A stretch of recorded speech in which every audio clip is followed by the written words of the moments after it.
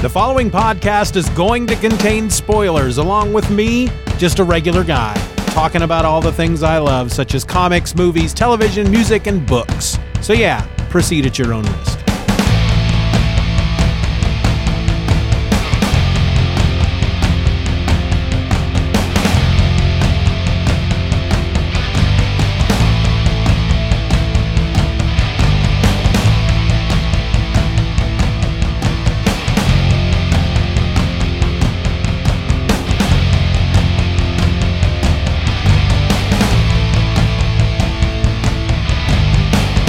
Hello and welcome to another episode of Just Another Fanboy. Did that sound at all dramatic?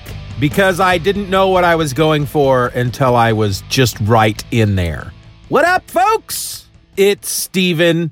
I'm your host, the host with the most. I don't brag or boast when I'm making toast on the coast with Pac-Man's ghost. I like to write rhymes all the times with the limes of the crimes. Oh, okay, I'll stop. I'm sorry. I apologize. So, hey, it's Thursday, right? And they got this thing. I see it every once in a while on the tweeters. Them young kids out there, they do this thing, hashtag Throwback Thursday. And I guess, based on my hours of research, Throwback Thursday is a thing where you present something from the past. And I feel like when folks do this out there on the tweet thing, the tweet deck, the Twitter fantastic, the tweet fantastic, Twitter McBitter, that they treat the Throwback Thursday as a great thing. Like, hey, look at this from 10 years ago. Isn't this, Throwback Thursday, nostalgia. Let's have some fun and think about our past and how old we are and how much closer to dying that we are because of this. To me, it feels like I would think throwback, throw that back. That sucks. Get it out of here. Throw it back. Throw it back. That's my disgusted voice. I'm disgusted. But I'm going to give this whole Throwback Thursday thing a chance. I'm going to give it a try. I'm going to try some Throwback Thursday. I'm going to throw back a gallon of milk and talk to you today about the Incredible Hulk, issue number 340, going all the way back to February of 1988. This was written by Peter David with art by Todd McFarlane. Rick Parker was on the letters. Petra Scotese on colors. Bob Harris was our editor, and Tom DeFalco was our editor-in-chief. This issue was entitled Vicious Circle. So this issue is, while the story itself isn't iconic, I read the story and I thought, oh yeah, I remember this. But the cover is it's an iconic cover. You see it a lot. People have redone it over and over. And it's Wolverine on the front with his claws front and center, and reflected within those claws is the Hulk. For you youngins who may not be in the know, Wolverine's first appearance way back in the yesteryear. Don't ask me for dates because I don't have them for you. But way back in the days of yore, Wolverine's first appearance was in The Incredible Hulk. So this is kind of a, hey, remember when Wolverine first showed up in The Incredible Hulk? He was just a tad bit lame, wasn't he? And then the dude on X-Men put him in X-Men and made him awesome. That's kind of, people didn't think that. I mean, they might have. I don't know. So let me catch you up a little bit on where we're at with the Hulk right now, because I've been reading, this is in volume 2 of the Peter David Visionaries trade paperbacks for the Hulk. And I have much good feelings about Peter David's run on the Hulk. I was front and center. I was hip deep. I was down in them trenches reading those stories. So I'm having a lot of fun revisiting them.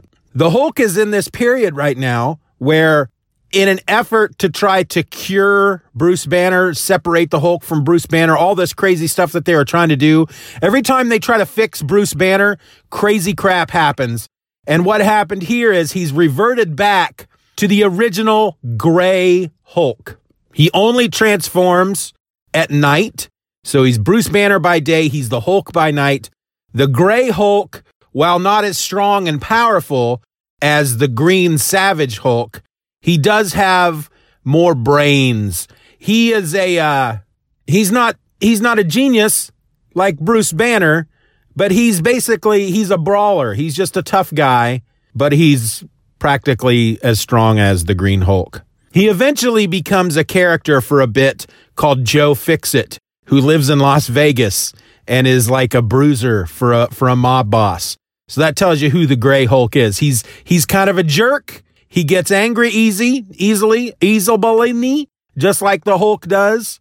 And don't make him angry. You won't like him when he's angry, because not only will he beat you up, he will call you names at the same time. He won't just be going, Hulk smash, puny man make Hulk mad.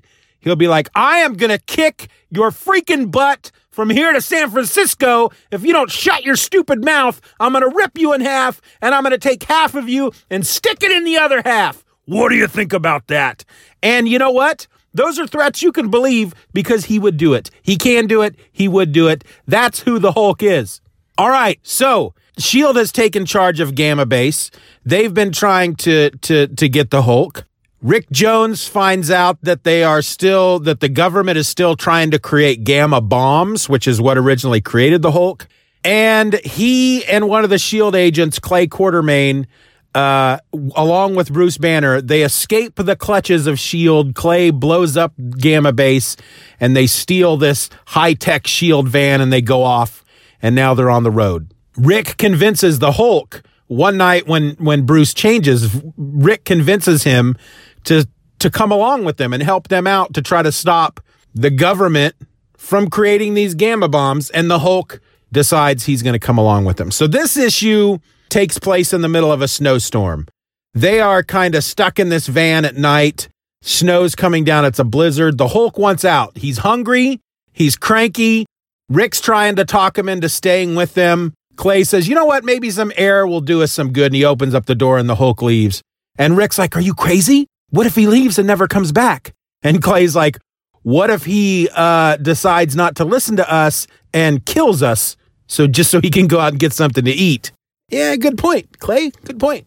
In the meantime, up above them in the air are the X-Men in their Blackbird. Wolverine at this point is the leader of the X-Men. With him are Rogue, Havoc, Psylocke, Longshot, and Dazzler. The rest of them don't really matter. They're in the book for just a little bit.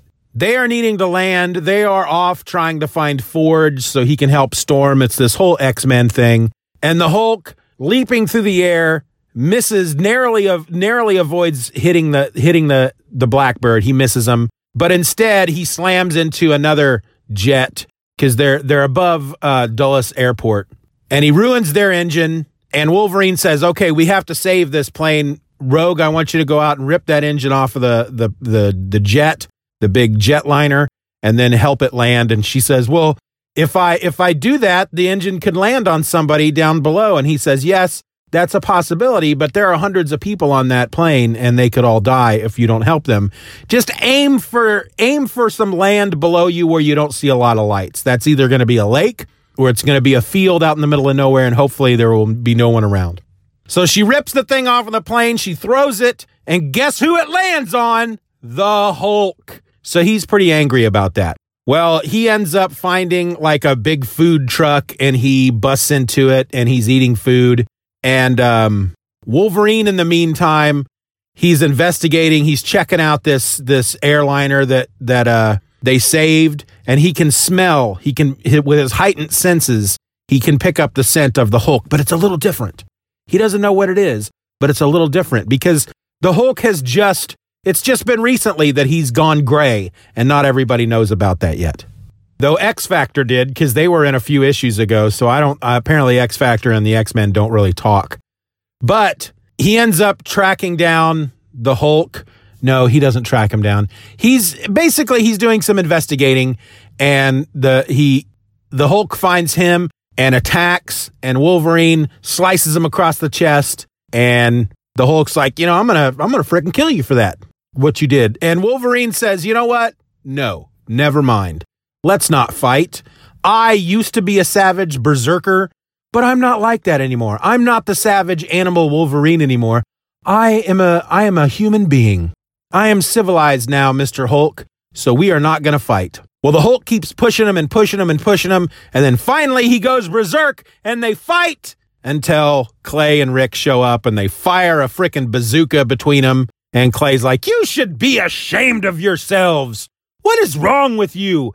Come on, Hulk. You're supposed to be smart now? You keep telling us how you're smart now. You're not stupid. Well, then be smart. If we could find you, S.H.I.E.L.D. can find you. What if they find you when you're not the Hulk? What if you're Bruce Banner? What is going to happen at that point? And Wolverine, for shame. For shame. Look at all this destruction. You could have hurt people. And Wolverine's like, you know what? You're right. I apologize. And he leaves.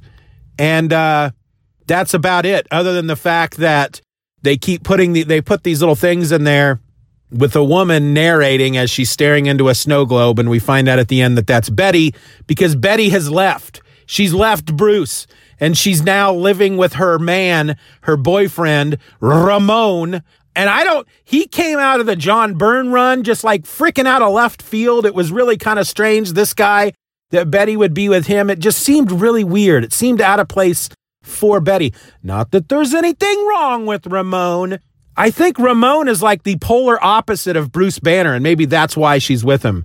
But she's very upset, and she throws the snow globe to the ground, and it cracks open, and she has a moment of, weakness, and she collapses next to the bed, and oh, woe is me, what have I done? And that's how the issue ends. So going back and reading it again for probably the third time since it's come out, you look at that cover and you're like, oh yeah, Wolverine and the Hulk, they're going to get down. And while they do fight in the issue, it's just not that great. It's not as great as I remember it being. The art is pretty good. Todd McFarlane has not quite reached that Todd McFarlane peak just yet. I have also recently been reading, I've read the first issue of his Spider-Man run. When they give him that title, they say, hey, Todd McFarlane, how about you do Spider-Man? Here you go. Bam. We're just going to create this title for you. And the thing about Todd McFarlane is when he draws characters like the Hulk, or when he draws superheroes that have their masks on so you can't really see their faces, his art is just great. He's really good at anything that is not a typical human, because his human facial features are just weird looking. I think that's just me. He's definitely an artist that you can pick out. Oh, that's Todd McFarlane. That's Todd McFarlane art. And it's really quite drastic as you're reading, because I was looking ahead. That's what I do. And you go from Todd McFarlane to the next guy. Actually, it's really weird. I have to say this, because I feel like this happened 3 times in Todd McFarlane's career. So he's on Incredible Hulk, and there's at least one issue where Eric Larson comes on board before then it's handed over to the next guy. He's on Amazing Spider-Man, and when he leaves Amazing Spider-Man, I'm pretty sure that it's Eric Larson that takes over. And then when he's on Spider-Man, when he leaves Spider-Man, I'm fairly certain that Eric Larson takes over. I think that's kind of weird. And for a long time, I didn't like Eric Larson because I felt like every time Todd McFarlane left a book, Eric Larson came on board as if Marvel was saying, all right, you're not getting Todd McFarlane anymore, but here's the next best thing. Here's Eric Larson. And I would think he looks like he's trying to be Todd McFarlane, but he can't. He's not Todd McFarlane. And I have long ago since gotten over that. I don't read any Eric Larson stuff anymore, but I used to be a really big fan of Eric Larson's art. Anyway, I found that kind of odd, but there's quite the drastic change from Todd McFarlane's Hulk to Jeff Purvis. I can't remember that guy's name, who comes on later. And he's the artist when we established Joe Fixit. But with Todd McFarlane's Hulk, basically he's like the Green Hulk. He's almost square shaped. He's almost more wide than he is tall. And he's just giant, bulky, hugely muscled Whereas when the next guy takes over, he's not that big. He's not that grotesque. He's not that wide. And it's a weird change. It's a weird switch in art style. But this is your throwback for Thursday, February 1988. A classic Todd McFarlane, Peter David Hulk issue. I'm not quite sure how I feel about Peter David's run so far on the Hulk. I mean, I've read these before. I read them as they were coming out. I know that eventually Dale Keown will come on, and that's when I feel like at some point I stopped reading the Hulk and came back when Dale Keown came on board, and I was just, holy crap, look at this art. And then I went back during that time period and I collected the back issues. So again, I've read this. I was there when it was all coming out, and I remember this stuff fondly. But right now, going back and reading the whole first volume of Peter David's run was okay. And so far, I'm only one issue into the second volume of Peter David's run, and it's still just okay. And the next issue number 341, it says at the end of 340, it's like, next issue, Man Bull. And I looked at the cover, and there's the Hulk wrestling with a dude that has horns coming out of the side of his head, and it looks a little silly. But Todd McFarlane was the man back then. This is where he became Todd McFarlane, was on the Hulk. And if I remember the history correctly, he went from the Hulk to Amazing Spider-Man. He went from Amazing Spider-Man to Spider-Man, and then he went from Spider-Man to Image Comics and Spawn, and that's where he's been ever since. Well, I hope you enjoyed the episode more than I enjoyed the issue. I didn't hate it. I was just underwhelmed by it. It was fun and yet head-scratching and yet kind of at the same time. So until next time, well, until tomorrow, which will be Friday, and maybe I'll sing you another song. This is Steven, and I'm just another fanboy. You know what? I think we should try to be nice to each other. Do you think we could do that? Let's just be nice to the people out there. Let's do that. Let's pick one person a day, and let's just be nice to them, even if it's just once. Now, that doesn't mean you can be mean to everybody else. You know what? Just forget what I'm saying and just be nice to people. I'm out.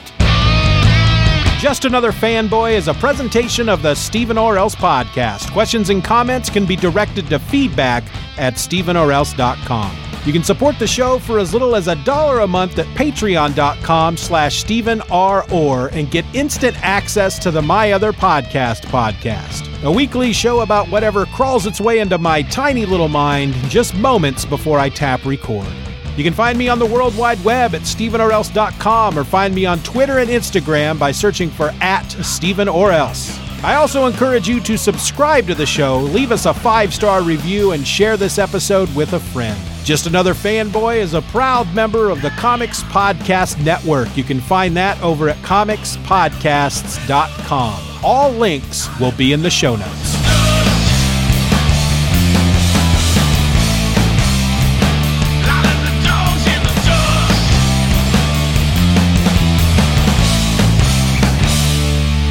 Bye-bye, Daddy. Bye-bye, Daddy.